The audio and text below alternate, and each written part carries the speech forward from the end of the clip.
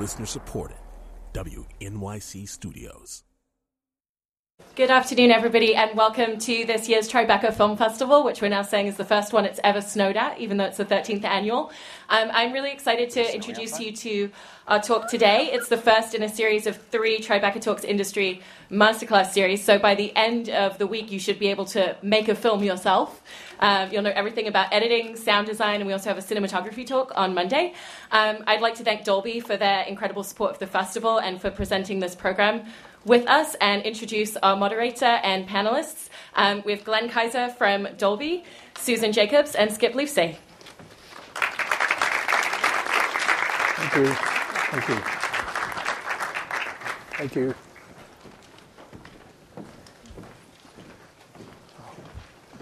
I get you. All right. So one of the first important lessons for shooting is to make sure that you are that your sound is synced up. So we're doing a poor man's slate right now. So okay, have a seat. Thanks for coming out. So I have a question to start, which is for the audience members, how many filmmakers do we have here today? Awesome, great, and how many just film fans? Good. I love a good, knowledgeable audience. So my name is Glenn Kaiser, and I am the director of the Dolby Institute, which is a new initiative of Dolby Labs that we created a little over a year ago. And the idea behind the Dolby Institute is basically, it's very simple. We reach out to new and young filmmakers, writers, directors, artists, in all different media. If it's film or broadcast, or especially we've started an exciting new program in conjunction with YouTube Studios for the Made for Web community, and we reach out with technical training, information, and inspiration about how to use picture and sound more creatively to help you tell your stories. So I'm really pleased to be here. This is the second time we've done a panel at Tribeca. We did one last year as well. And had this opportunity to talk to you guys about sound design and music for film. So I'm going to not waste any more time and introduce our esteemed panelists. On my right, I have my cheat sheet here so I don't leave anything out. On my right, we have Susan Jacobs, who is a fantastic music supervisor whose credits include Capote and Little Miss Sunshine. And she also works with the director David O. Russell. So she did Silver Linings Playbook and American Hustle, and also has a film in the festival in Tribeca. You did Ira Sachs' movie, Love is Strange. Love is Strange. Mm-hmm. And then to her right is Skip Livesey, who is the fantastic sound designer and mixer, who I've been a fan of for many, many years. He principally is I think probably most well known for doing every single one of the Coen Brothers movies. So from Blood Simple on, which you must have done when you were about 12, right? Yeah, exactly. Yeah, and I'll tease him a little bit and congratulate him publicly. Skip just won the Oscar a few weeks ago for his work on Gravity. So. So the way we usually do these discussions is show some clips and then have conversation about what we've just seen and heard and how it came to be, and then open it up for questions. So we're going to start off with a clip from Inside Llewyn Davis, which was I think a really fantastic film. Do you want to set this up? How many people have seen the film? Everyone.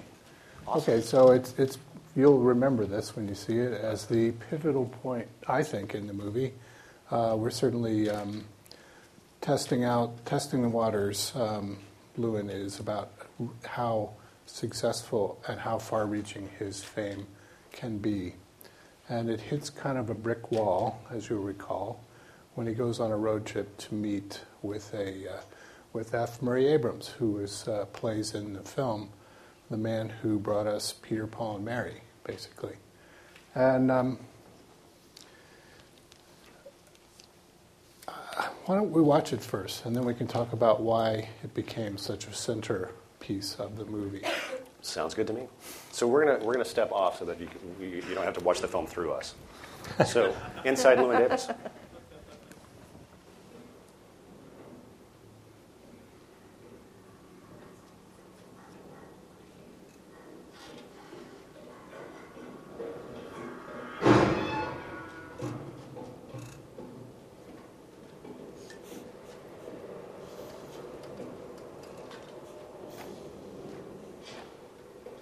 Should I go call an ambulance? No, it's all right. Grab the sticks.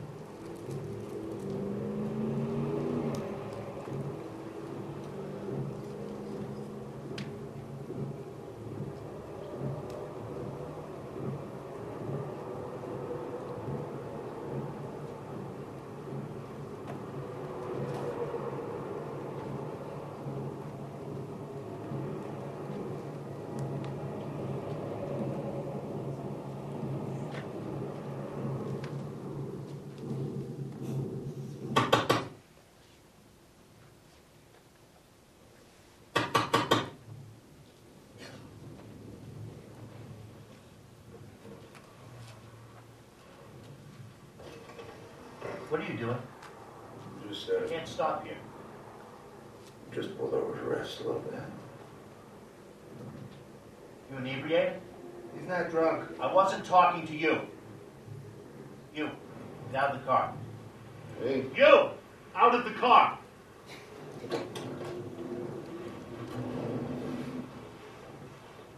know what you walk. Don't play games, kid. Up. Son of a bitch. Let's go. Yeah.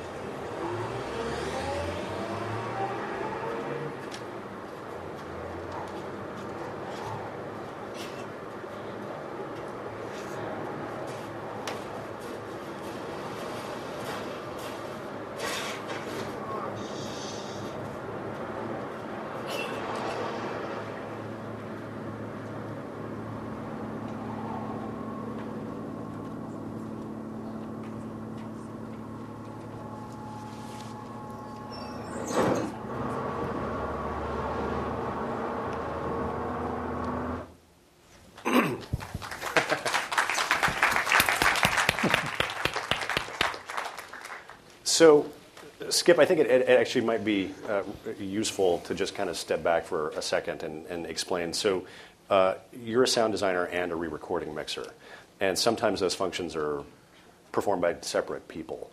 But in your case, maybe you could just give a little short explanation of what those two roles are and how you combine them effectively. Yeah, the sound editor aspect, sound designer, supervising sound editor, there are many titles for that. You're charged with gathering all the material from all of the various sources, the production sound, all the sound effects that are made for the film, all the sound design. And the music usually comes from Sue and her tribe, Band of Gypsies. They have a whole separate operation. They bring that to the stage. I am in no way responsible for the music people.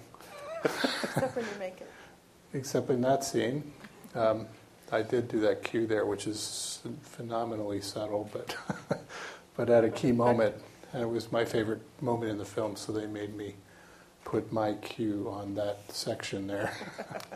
But you're talking about sort of tonally what's happening on the when he's out of the car with the cat. That was a. It's a guitar sound. Yeah. Actually, I made it for another film, for a film called The Company Men, directed by John Wells, which I mixed. And they were struggling with music at a certain point because Sue wasn't around. And I really felt an attachment to the film, and so I made a bunch of music, and I called one of my coworkers, who's an amazing guitar player. I play bass, so I made a lot of bass sounds. So I asked my friend Joel, I said, Joel, I've been working on this stuff. He said, no. I'm like, well, what do you mean? He said, no, it's not. It's going to be just going to make you unhappy. Just don't stop talking about it. All right, well, I made a couple of cues. I just thought, give them a listen. What do you think? And then, nope, not going to do that. So then, the next day, he called me. Wow, it's amazing, incredible. I worked on it all last night. I stayed until 4 a.m. Anyway, a lot of water passed under the highway, and John never got to hear that stuff. A lot of other things happened. Anyway, that stuff was sitting in a can, and we got to this section of the film, which I thought was a key moment with the cat, which Joel and Ethan were tortured by, and they hate the idea that the cat, something that they had absolutely no influence over, basically becomes a pivotal thing in the movie. So they would certainly deny that. And if they're here, I'm sure they'll stand up and tell you that I'm wrong, but I thought it was a major stepping off point where he basically has to confront his art, his personality, his ability to always say the wrong thing at the wrong time, and his possibility of, here I am at this stepping off point where I can either remain a New York artist and play at Kenny's Castaways and the Greenwich Village clubs of the day. I forget the one. I've already forgotten. Anyway, or go forward to meet this producer, which is where he's traveling to in the road trip. And I think at that moment when he's looking at the cat, to me, that's what he's thinking. And he decides to close the door on that whole part of his life and go forward. And so, just like W.C. Fields once said, never work with children. Joel and Ethan feel the same way about animals, and yet they keep writing animals into their movies. So they're kind of weirdly self-inflicted punishment, I suppose, is that this cat. Actually, there were like 30 cats in all the Wranglers. So yeah, I saw them. I saw them in a Q&A at Telluride. And I think they had just finished the film, and the cat wounds were still very fresh for them, and they were very angry at the cat. Yeah. Well, it's an easy mark too. Don't forget. So I love that sequence, especially from a sound design standpoint, and it's deceptively simple. You're on the side of the road at night, all this stuff. But even, can you talk a little bit about the tonalities? I was noticing again, listening to the cars going by, almost have some sort of, I want to say like an animalistic groan undertone to them as the whole thing adds up to just a deeply unsettling sort of world that you built in this incredibly simple. Well, that wasn't the intention, but all right. All right, so I just made all that up. I guess I didn't go to graduate school, but I'm doing that. No, you're now. right that it was meant to be something, but it was meant to be more kind of ethereal than unsettling. But maybe those are one and the same. But yeah, as you know, in the movie, it's all about performance, all about being. It's all live music. All the music in the film, except for one cue, is a sync take. So the sound that you're hearing is the sound that was being performed while the camera was shooting. Everybody knows that, right? So in many cases, like the opening song is Oscar is playing guitar and singing into the microphone that's in the shot right in front of him, and that's the recording that's in the movie, basically. It's that direct. So also, you know, the movie is an ellipse. So what happens for the first part of the movie then is repeated in the second half of the movie. But there had to be some way to go from the first part of the ellipse to the ellipse, and that was this road trip. And when they were making the film, and there's a lot of details that I don't know, as well as I know them. They don't tell me very much, but I know for sure when that footage, the road trip which precedes this, was shot as a process shot. So they're in a car, and there's green paint on the windows, and that's all the stuff passing by is added later. And when they first got back to New York with the footage, or first got back to the editing room from Brooklyn, when they started putting that stuff together, they were very, very dismayed what that material looked like. But they knew that there had to be a B part to the film. There had to be the opening, the setup with all the music. There had to be something in the middle, and then there had to be a resolution. And as scripted and shot, the B part was this road trip. And they were very distraught and very disturbed, and they were very, pissed off and other stuff. Like there's a sequence when the cop comes up and taps on the window and says, "I wasn't talking to you," or it says "you" out of the car. And for some reason, none of that track was in the movie. And gradually I would put it in, and I know that's always a bit major message when it's not there. That means something's up. But there was perfectly suitable track, which is what you hear in the film. And they didn't tell me, they wouldn't talk about it, but they didn't like that track for some reason. So this whole sequence had this weird, I don't know, don't ask. If you really want to know, you have to ask Ethan. He's not here now. Well, I'm fascinated by this because, and specifically the way you work with the Coens. I mean, I'm presuming that you don't really have a traditional sort of spotting session with them, and in some cases you would sit down with the director and. How do you like to? How do you? Talk it through. But do you talk with the Coens about what emotionally is supposed to be happening in a specific sequence, or are they literally just giving you direction about? Well, we mostly talk through our lawyers. There is a tradition where you go through the movie with the filmmakers and the editor usually, and everybody, the composer, everyone who's interested is there, and we're talking about ideas and what if we did that, and maybe there could be some thunder there even though there's no rain.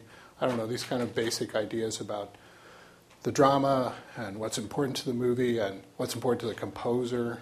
I really want to work on this sequence here, so you sound guys stay back, lay off of that. That it's a very, very constructive, very adult way to work on the movie. We gave up on that a long time ago. So what we do instead is, while they're since Roderick James is on set while they're shooting, there's no editing done while they're shooting because Roderick James is Joel and Ethan. So when they finish shooting, they have a little trip usually of a week or two, and then they start editing, and then we start editing at the same time. So while they're cutting their very basic assembly, we're working behind them. And we're going through what they've edited and selected and try to figure out what they have up their sleeves, what's in their minds, and we work out our ideas then as well. We being my crew, my sound designer, whomever is working with me on this process. And you start that early. We start that right away. That's really unusual. Yeah. So this way, when they get to the end of the edit, and they're saying, okay, this is our first cut, basically assembly, first cut, director's cut, whatever it is.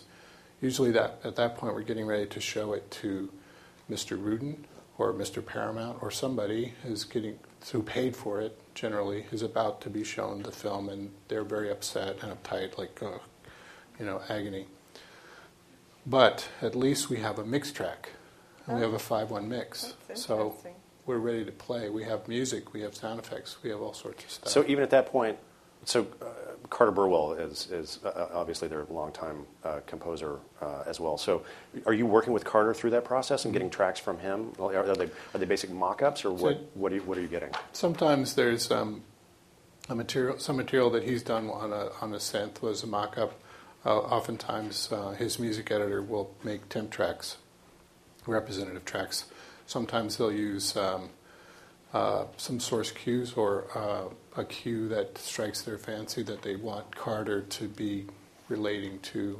Sometimes they use Carter's music from other movies, and that's a pretty traditional idea that you take. If you're working with Howard Shore, then you use Howard Shore's music from his other films as your temp track. How do composers feel about that? I think it's.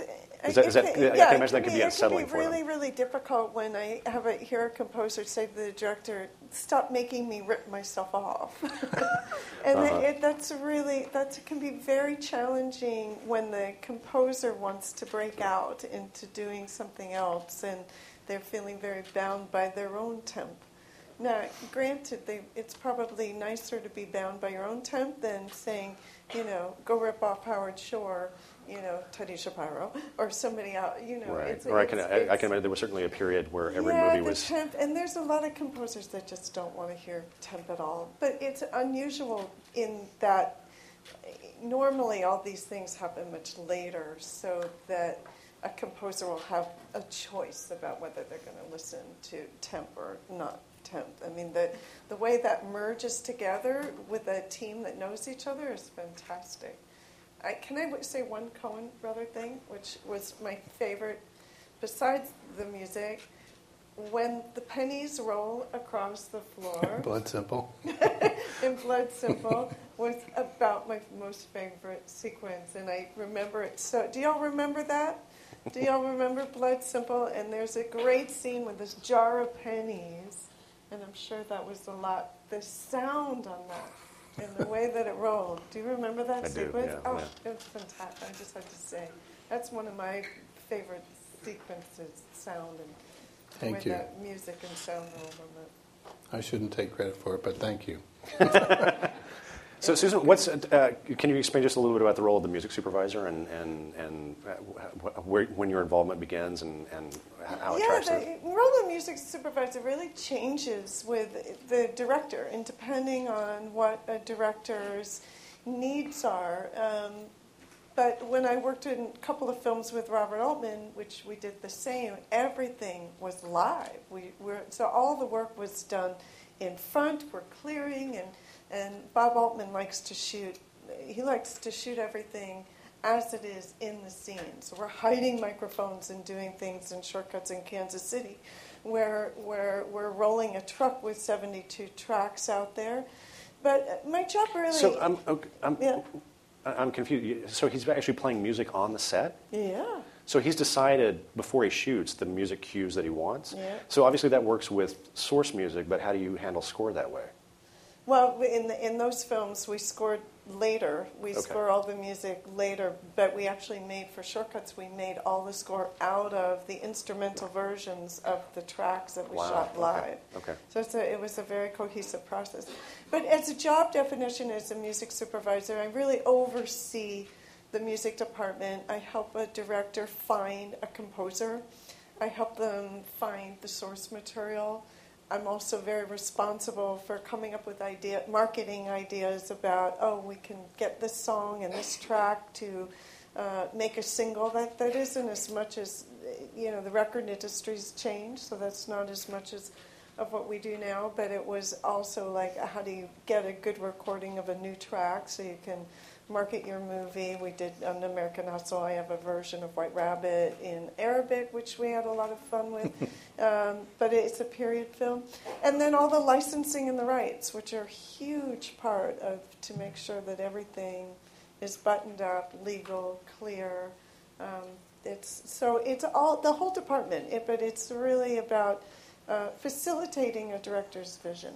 Mm-hmm. And Julian Schnabel loves music, knows what he wants, and I'm really there guiding him along to help him. I've done all his films, guiding him along. Where Little Miss Sunshine, I came in because the directors had an idea that the producers weren't comfortable with, which was an unknown baby band that nobody knew called Devachka back then, and they wanted them to do the music, and the producers were like, no, this is crazy. And they hired me to get rid of that idea, and what I did was make that idea work by bringing in Michael Dana and putting together a team to give the producers some comfort and have this band have the freedom of not worrying about all the things. So they worked as a team. It was sort of like the paint and the painters. Yeah. Well, why don't we take a look at the clip from Girl Fight? And this is a really, really independent, low budget film. And so pay attention to what music can do if you kind of every now and again watch it and then pretend like the music's not there and just look at what's going on. The music really carries. Yeah, and good. A very, very young Teddy Shapiro. So Girl Fight, please.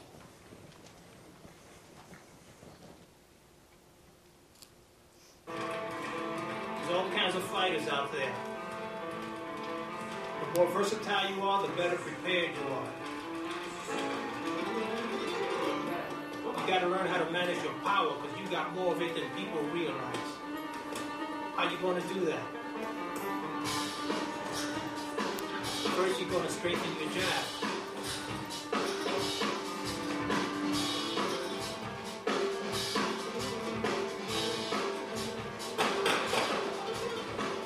It's funny, right? Southpaw now. Okay? I'm Ricky. Come on. Jab, jab.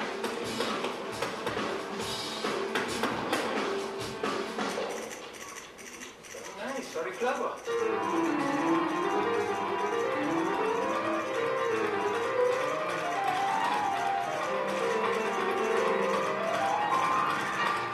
Girls, I want a good, clean fight.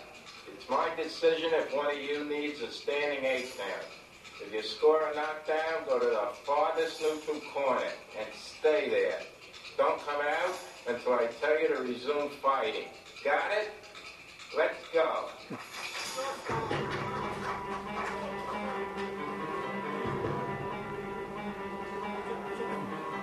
The key to this is not losing your cool.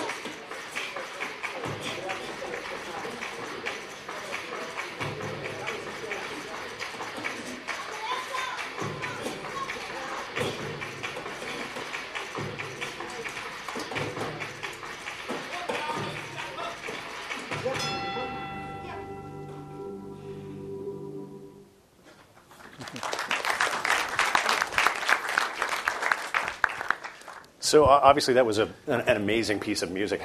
What's the story with that, and how did that sequence come together? Well, this was really fun. This is Karin Kusama's very first film, and I was a pretty young This was a little while ago, so I hadn't done a lot. This was back when record deals, when you could actually make amazing record deals. I think we had the record soundtrack ended up being more valuable than the film in terms of we had Fat Joe and Pink, and we had everybody was in the soundtrack. It ended up being a huge soundtrack. But what I like about is the score. The movie was produced by John Sayles, and he always uses the same composer, a guy named Mason Darren out of Boston. And when Karin made the movie, John gave him that. John said, "Here, Karin, use this composer." And he had like little guitar things, and And he wasn't, I think he was sort of doing it as a favor. And meanwhile, I had this young guy, Teddy Shapiro, hanging out in my office going, isn't there anything for me to do? And Teddy is now a huge Hollywood composer. But back then, he was just a kid hanging out in my office going, don't you have anything for me? And I'm like, maybe you'd be better to try this film. And the film just took off because we found Mingus's table, a track from Charlie Mingus called Table Dance, and it has all the castanets. And it became this inspiration, and we had $2 for this score. But I think between the castanets and the piano and coming up with this whole rhythm that felt right in with all our Santana tracks and our Fat Joe tracks and Cuban Link, and we had lots of hip-hop, and it would just end up being a really fun thing. But it made Teddy's music and his enthusiasm, which is why I tell people, always look. I mean, Teddy had only done one little tiny short documentary, but he had the enthusiasm to just dig through and keep working to find that score. And he sat with the director a lot, where John's composer was sort of sending things. It wasn't as exciting. It wasn't an exciting job. So I love, marrying composers, and I do that a lot with young composers that are really going to sit there and dig in and work with you. And he did that, and then his career took off. It's a great piece of music. Yeah. So I'm curious if you can speak a little bit. How do you make decisions in conjunction with the director about source music versus score? So, and for those who may not be familiar, existing songs versus an original piece of music. How does that decision? Is it sometimes driven by economics? Because obviously, sometimes source music can be extremely expensive to license. Yeah, source music is really, really expensive. So basically, if you know the song, or if your mother knows the song, your grandmother knows the song, you can't afford the song. That's kind of what sort of what I tell everybody. Like, yeah, if you know it, then you can't afford it. I think the idea for trying to weigh that out is, definitely for independent films, it's a big thing about economics, and also trying to be creative. I try and use the economics always, which is why I love working out of New York, as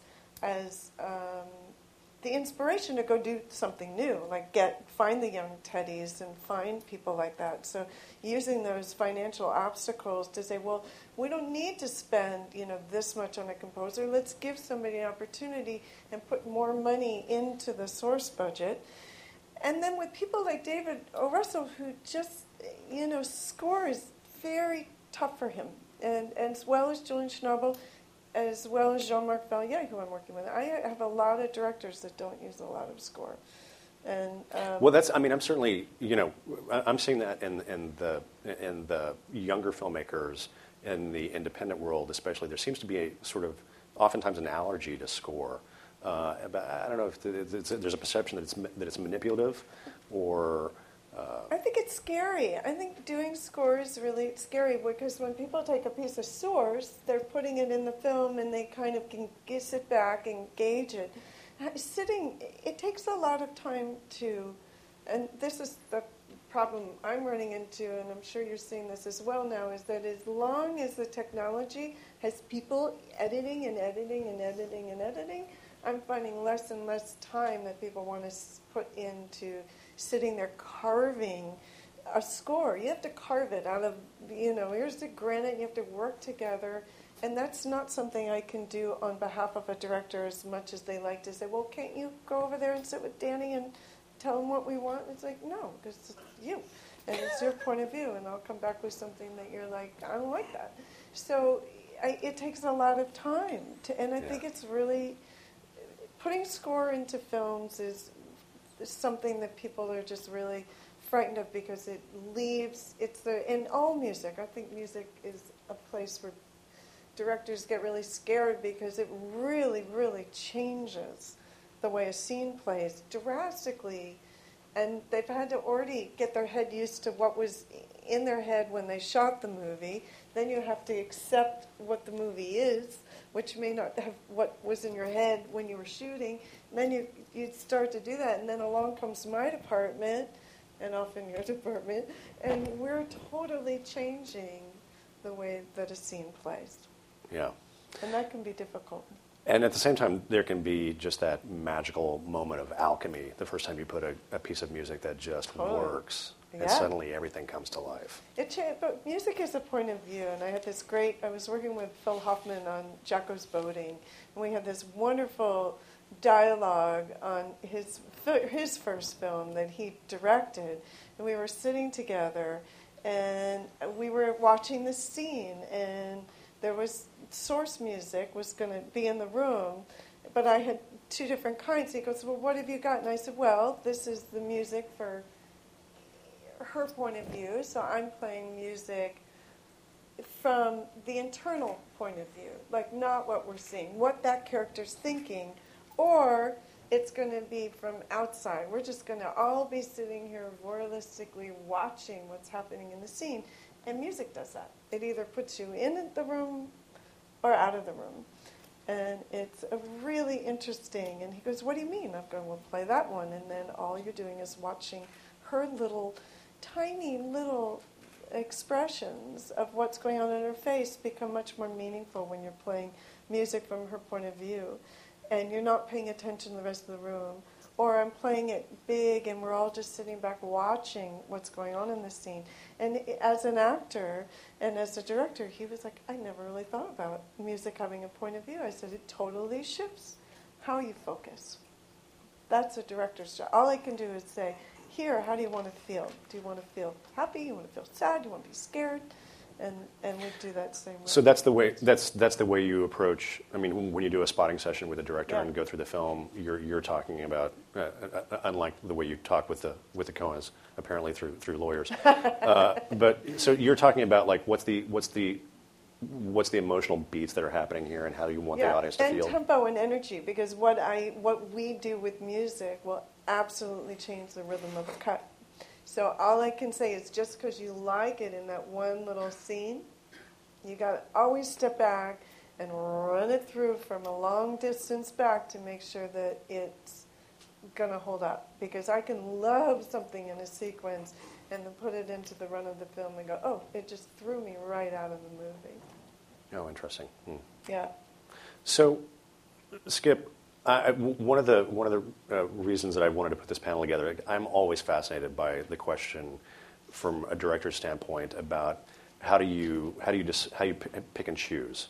You know, certain moments should be driven by score or music. Arm wrestling. Well, that may very well be the case. And then certain moments are driven by sound design and that kind of tonal element. So, in your experience, how do those decisions get made? I've seen oftentimes on the mixing stage there's sort of a tug of war between the sound, the effects department and the music department. It is absolutely a battle, and unfortunately we work in separate corners. So the music and the sound effects people are not paying attention to each other at all until we come to the stage, and then we have this gigantic collision because everybody's covered everything, and everyone thinks what they're doing is better than what the other people did. And it is a really unfortunate thing that we're tried to get a grip on with the Coens and other filmmakers that we work with in the similar fashion where we build it as we go. And it's difficult because if you have a recorded score, it's not going to be available till later in the process because you want to try to record the score to the last version possible, towards the end of the film, and that way you won't have to recut and remix or even re-record score because the picture's changed during the editing process. So by nature, that's all going to happen on the very last minute, usually right at the end, usually while we're mixing the movie. Mm-hmm. The score is being recorded, mixed, and handed over on the day. So the temp track can be very effective. If everyone's working together on the temp track, you can have something that's representative that can help guide. Like, well, clearly now we have, this bombastic sound of music you hear. The sound effects are going to be either unimportant or just as an accent. They're certainly not going to drive the scene if we have this giant epic piece here. So that means we can just have the highlights, things that you would hear that would work with the score. By the way, the third possibility is that the sound department and the music department would work together, which I do with Carter quite often, where basically when we have an epic sequence, we say, what's going to happen now? And he says, well, I was thinking about doing this. And we said, okay, well, then if you were going to do those low drum sounds, we won't have our low thumper sounds we were going to have in here, so we'll look clear out for each other. You're dividing up the real estate.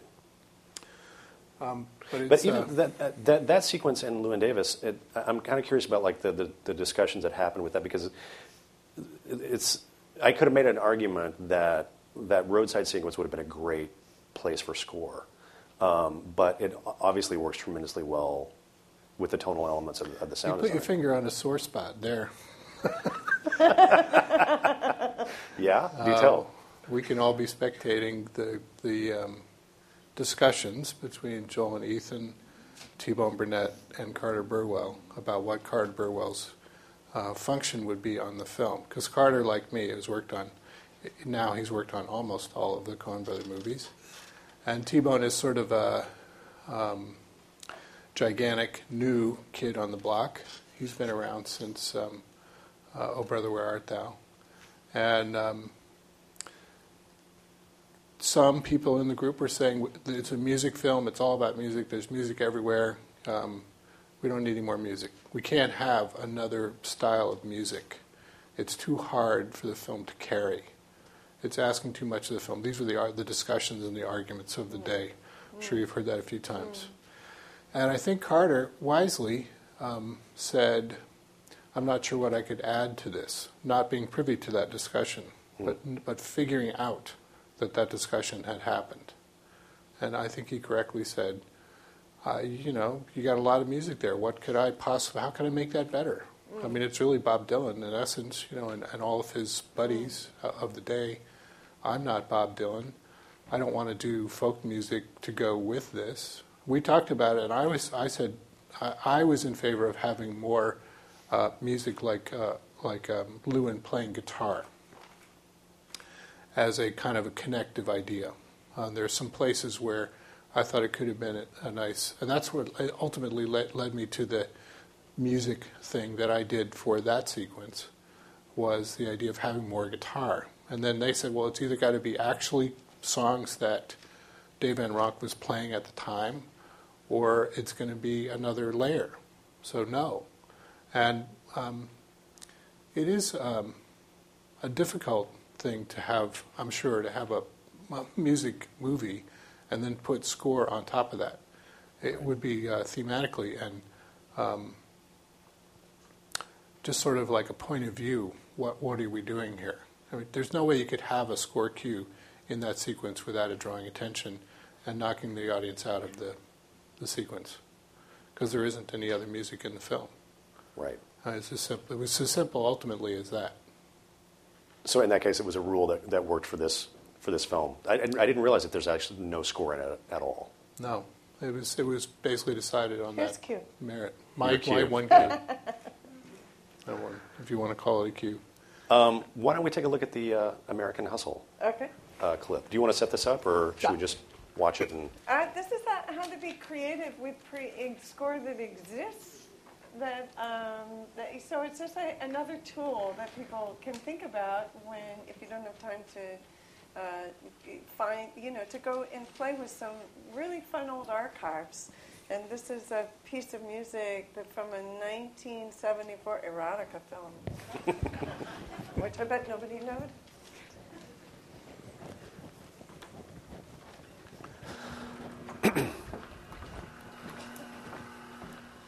Whoa.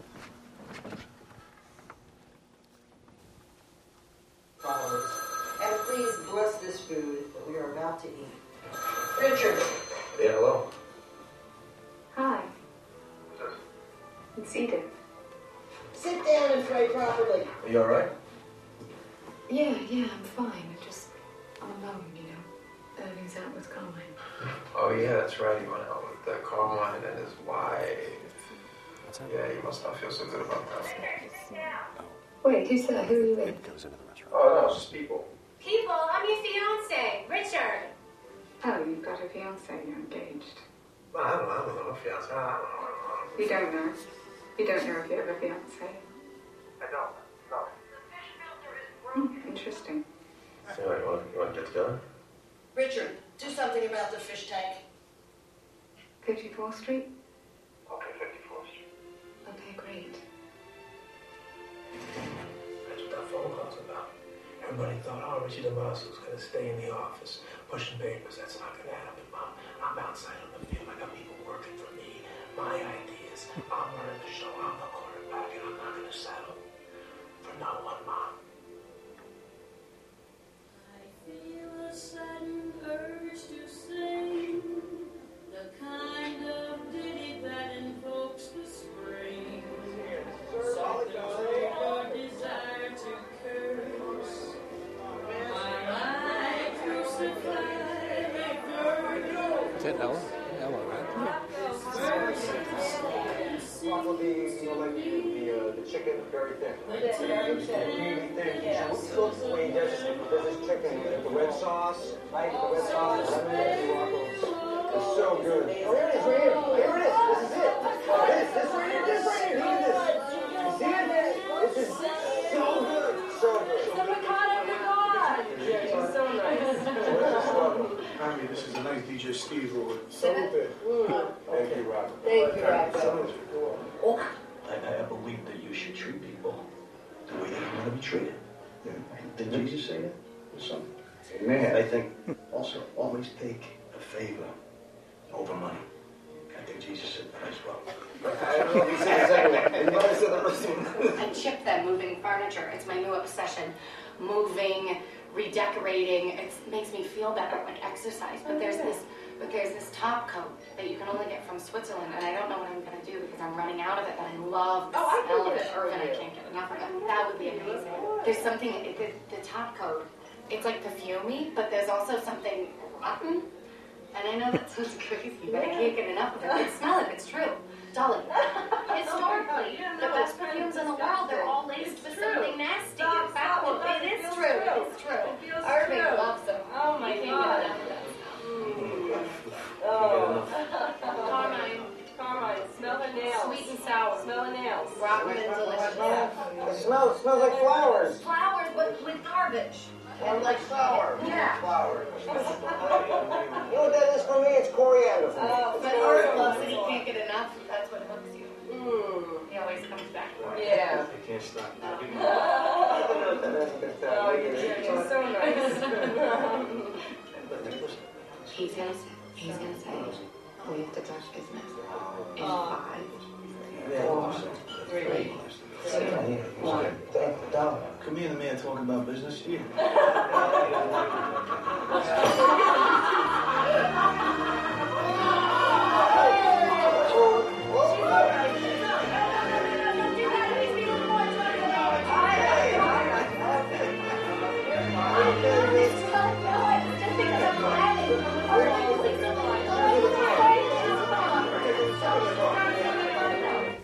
So that was at least 3 different pieces of music. Yeah, I didn't realize it started that soon. So the temp score,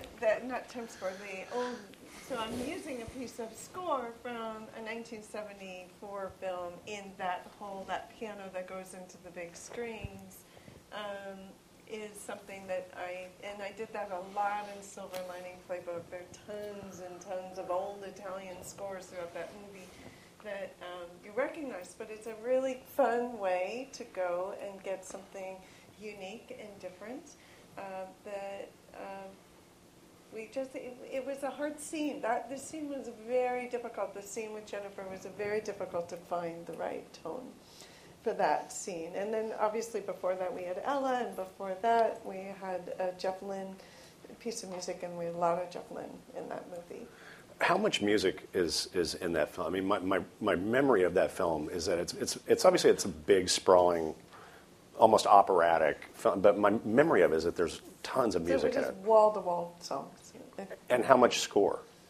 Like 6 minutes. 6 minutes of score, wow. Yeah. Not for lack of effort. It was just ended up being, Danny Elfman scored it, and he was really, we just the everything that David loved just ended up really being a lot of these old textures, and Danny had worked with us on Silver Lining Playbook, and he and David are great friends, and we tried lots of different things together, and he's an amazing composer. We just couldn't, everything that David wanted had that really oldie sound, and Danny's like, just get Blue Moon. I don't want to remake it. It already exists. So that's what we really ended up. And you had the resources and you could afford it. Yeah, I mean, you could take American Hustle and could have scored it like a thriller film, but David really likes to have those big shifts and changes, and he uses source very broadly. Mm-hmm. How? I would add to that that Marty Scorsese's version of American Hustle that he did twice, Goodfellas and Casino, had a similar affinity towards existing music cues rather than score cues. And I think there's kind of a natural association of time and place in all three films that lends itself to this type of music rather than having an overall score. It's pretty much like Llewyn Davis, where you have set up a sort of time and place, and a lot of associations are made because of that. And to try to bring to that another comment is sort of a dangerous zone, I think, to these two filmmakers on this type of film.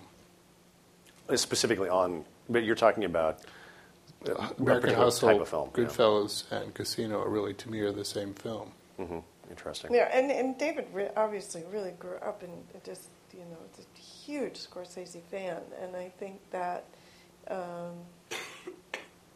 this scene was also one of the challenges about how to not make it feel like a Scorsese movie. So that's and though it always was going to feel, because I think because Marty always had that, footprint of using music in that way, and he just kind of took that and put it like on speed. It's just wall to wall source and beautiful themes by Danny at the beginning of the movie, and then one thing, but we just didn't have any room for score. Yeah, interesting. So I know we've got to. How are we doing on time? What's that? We're still good for the next clip. Okay, so I do. Let's take a look at the clip from The Man Who Wasn't There, which is a really interesting piece of work. Do you want to set this up?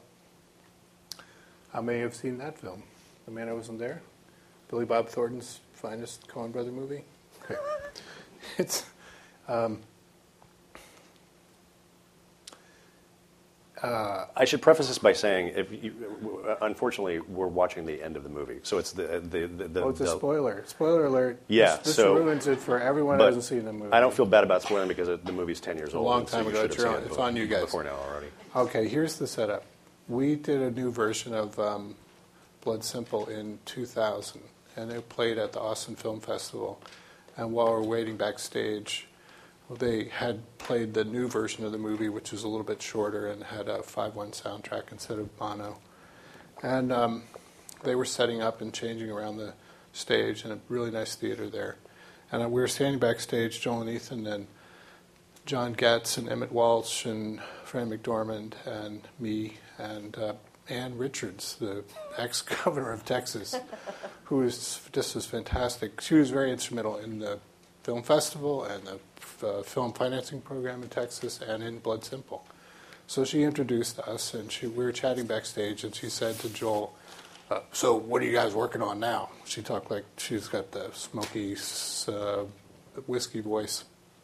And Joel said, it's like this movie that takes place in the 60s in California, and there's like some crime things that happen, and he's a barber, and then there's a spaceship and all this, and she's looking at him. I'm trying real hard to get excited about this. Wow. So this is the wind-up of that story. Yeah, exactly. All right.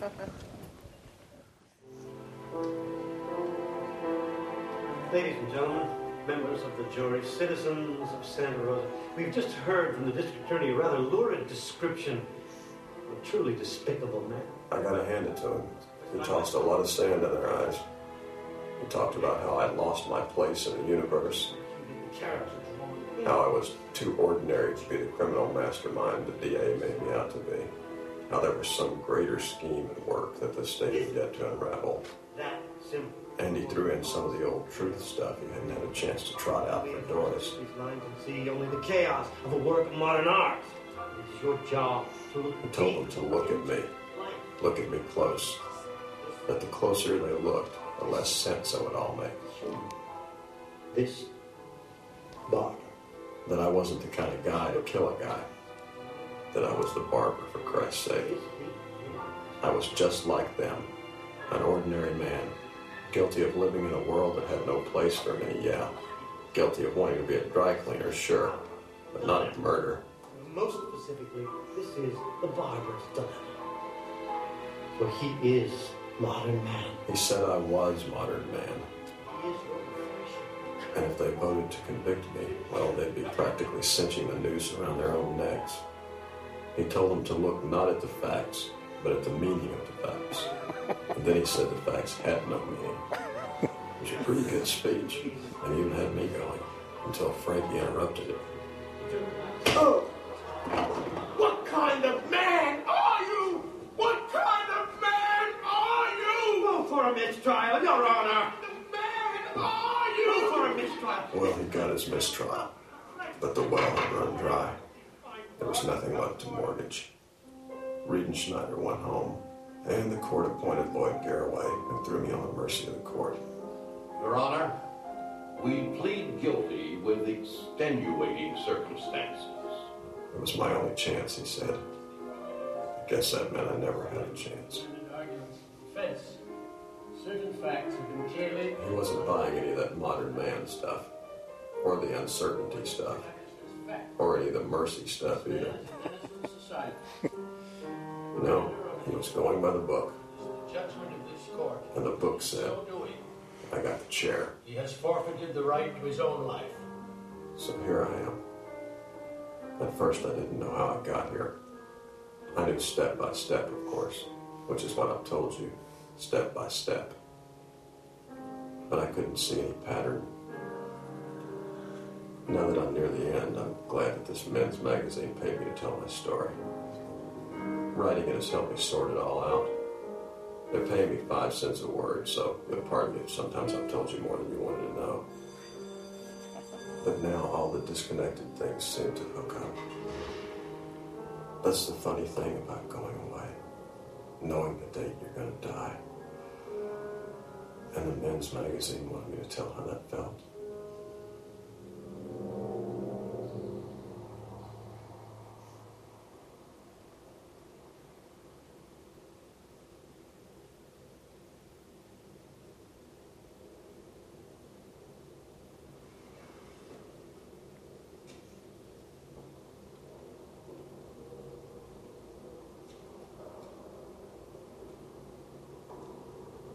Well, it's like pulling away from the maze. While you're in the maze, you go through willy-nilly, turning where you think you have to turn, banging into the dead ends, one thing after another.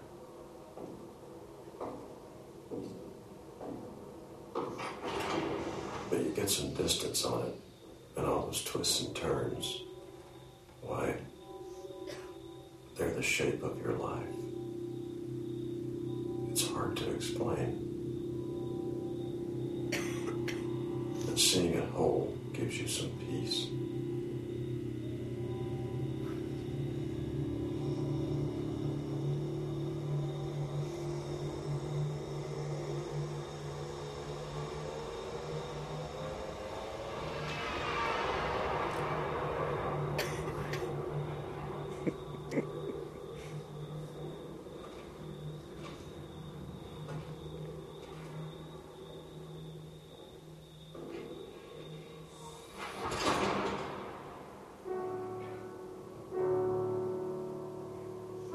Magazine also asked about remorse. They I guess I'm sorry about the pain I caused other people. But I don't regret anything. Not a thing. I used to. I used to regret being the barber.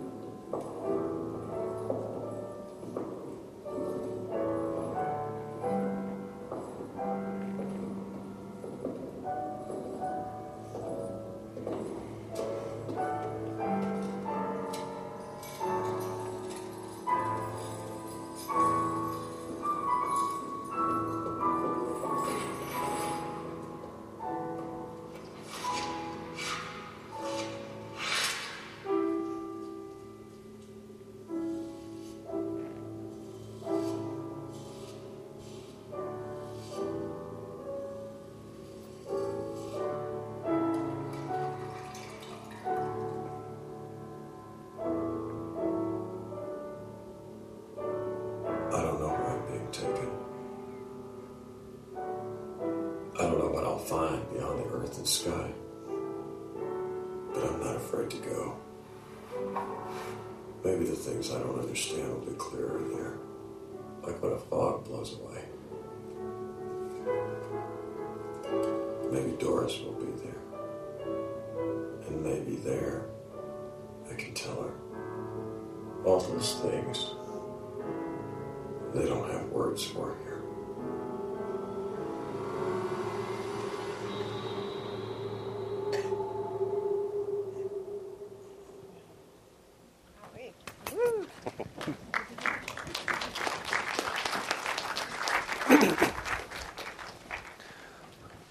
So, Skip, you surprised me a few weeks ago when we were talking about clips to show, and you mentioned this movie and that particular sequence, and you said something I found really interesting. You said that you felt it was the best work that you and the Coens had done together. And I'm just curious. I mean, I think it's an amazing, fantastic sequence. Beethoven. Fantastic. Why do you think that worked so well? Well, I think we're very successful in the combination, the mixture and the balance of music and sound effects, and it worked with the picture and the message, and of course the amazing voice of Billy Bob Thornton, incredible voice that he brought to the party. I wanted to ask you, how was that voiceover? I mean, do you remember how was it mic'd and how did you mix it? Because I felt watching it like his voice is actually in my head, in a really powerful way. Well, we did. I worked on a lot of movies. I've worked on many movies that have, are in essence, a story being told very directly and have voiceover, like Last Temptation of Christ and Goodfellas, certainly, and this movie. And we've done a lot of experimenting with using different microphones, using multiple microphones, and of course, Apocalypse Now is a touchstone because it has an amazing voiceover that's both. Like this movie, where you have a real personality in the voice, but it's also a beautifully written voiceover. It was written by Michael Hare. But the idea that you have a very direct relationship to the story, where the person who is telling the story is basically looking at you and telling you the story, is something I would just think is a fantastic idea. It's kind of turns the idea of cinema upside down because it's sort of more theatrical and less cinematic, and yet I can't really imagine a theater piece where a person stands on the stage, unless it's like a monologue like Mark Twain or something, or Spalding Gray. It's a trick, basically, where the audience, you can be shown things and being told things. One of the things about voiceover is so lovely is that you can say, well, at that moment I was thinking this. And of course you would never say that dramatically. An actor would never say, well, what you said there makes me feel very angry. I mean, that just doesn't work in our concept of what theater is. But I just think that the film has a fantastic delivery mechanism, where you've got this Billy Bob who's playing an odd sort of role in a very stoic way. James Gandolfini is fantastic. Fran McDormand is fantastic. Tony Shalhoub is amazing, and it's in black and white, so it's a little offsetting, and it's a period piece, so the way people are dressing is sort of a bit of a hard to get a handle on. And all those things come together, I think, in a really fantastic way. It's so intimate. It is, It's really because of his intimate. voice, right? Well, yeah, I think the voiceover being so intimate, which is hard to get that quality. Yeah. That's what works, is that you feel like he's just talking to you. Right. That's the quality about it that makes you, that pulls you into that scene. You said, was there a lot of experimentation in terms of how to record that voiceover? As I recall, Peter did it on set, but I got to ask him about that. And I'm pretty sure they used a traditional voiceover microphone, a Neumann microphone. Right. And I spent a ton of time getting it to sound really intimate and close up. And he has in his voice, he has a lot of kind of gravelly sort of sound. Yeah, he's not a loud talker to begin with. So. And he's a smoker, so that helps as well. Right. Gets into that smoking thing.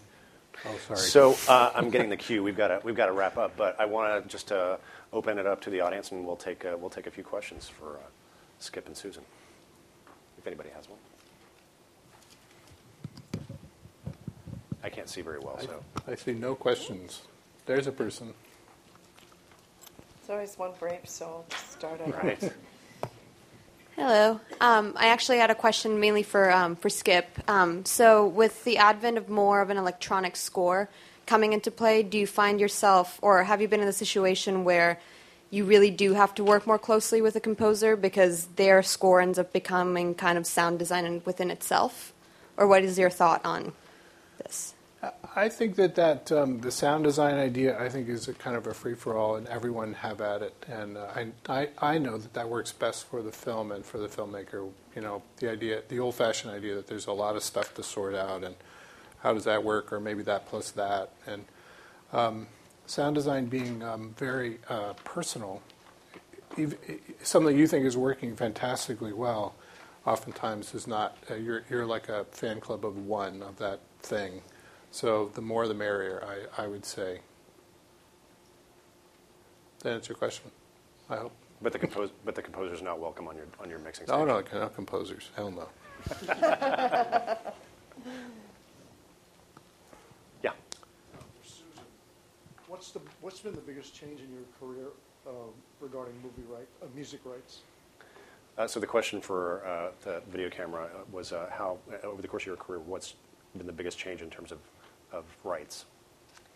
I think, well, when I first started, my job really was the record companies would come and I would be out like shopping for a label to marry with the movie, like Girl Fight.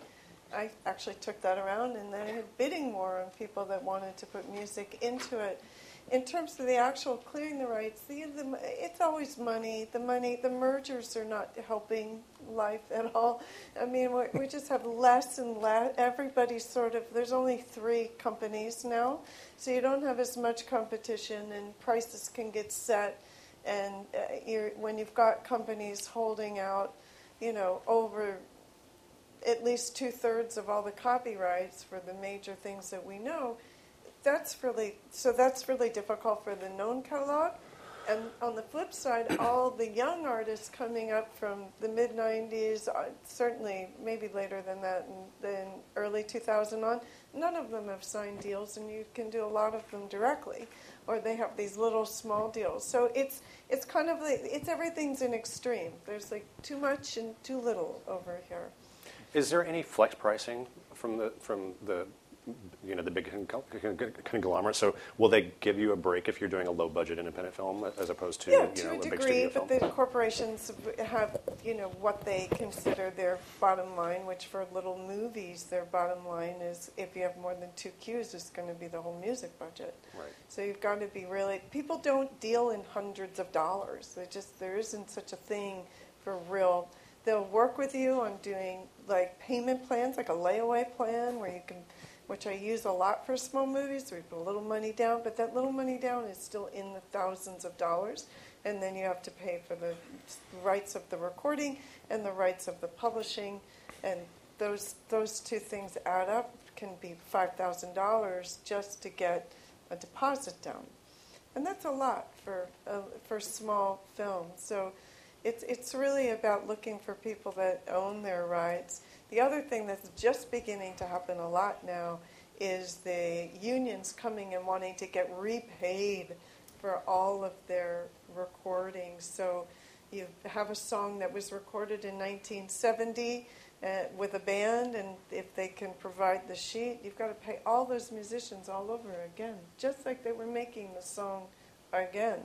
And that's a whole new layer of complication because everybody's fighting about who actually owes that money. It's enormous, and for orchestral stuff, it's in $20,000-$30,000 in re-recording fees. So it's where everybody's trying to figure it out. There's not enough money to go around. Yeah.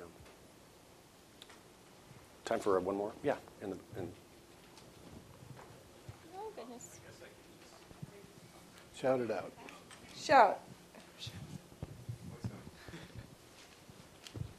Hi. I was wondering, mostly a question for Susan. In two specific movies you worked on, we've talked about American Hustle and how the music is really important in that movie and how you got so many different artists as well. And it feels like so many different scenes has this music video feel to them. So as opposed to another movie you worked on, which is Shortcuts, which, if I remember correctly, you have one artist in the score mostly. So if you talk about the experience, which is, it seems really different in those two types of movie, one artist or a whole bunch of artists. Well, Shortcuts actually is one artist singing, but we had a lot of artists writing the original songs for that character. And that from everyone from The Edge of U2 back in the day to Elvis Costello. So a lot of people. So I'm working with artists in another way. I like it all. I really love the architecture of score too. So I'm not a lot of music supervisors get as hands-on in score, and some people love that, and some composers are like, oh yeah. But I love that whole working it out and seeing it. I think that I'm always like challenge and experiment. And the most important thing for be it American Hustle is that you have, whomever you're working with, you have to look at all of these as collaborations between artists. So if I've got Jeff Lynne or Elton John or whomever, I want to make sure that they are really happy with the way their music is being used before money gets talked about. Do you like it?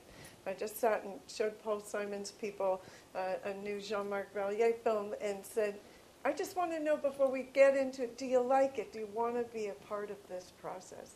It's all about always reminding that I'm only as good as the people I'm collaborating with, bringing with. I'm just a facilitator of marrying artists, and that be it composers or being songs that are there. The most important thing is that people, know and respect and love what we're doing. Well said. Well, we're out of time. So I wanted to thank our panelists, Skip and Susan. And thank you guys for coming out.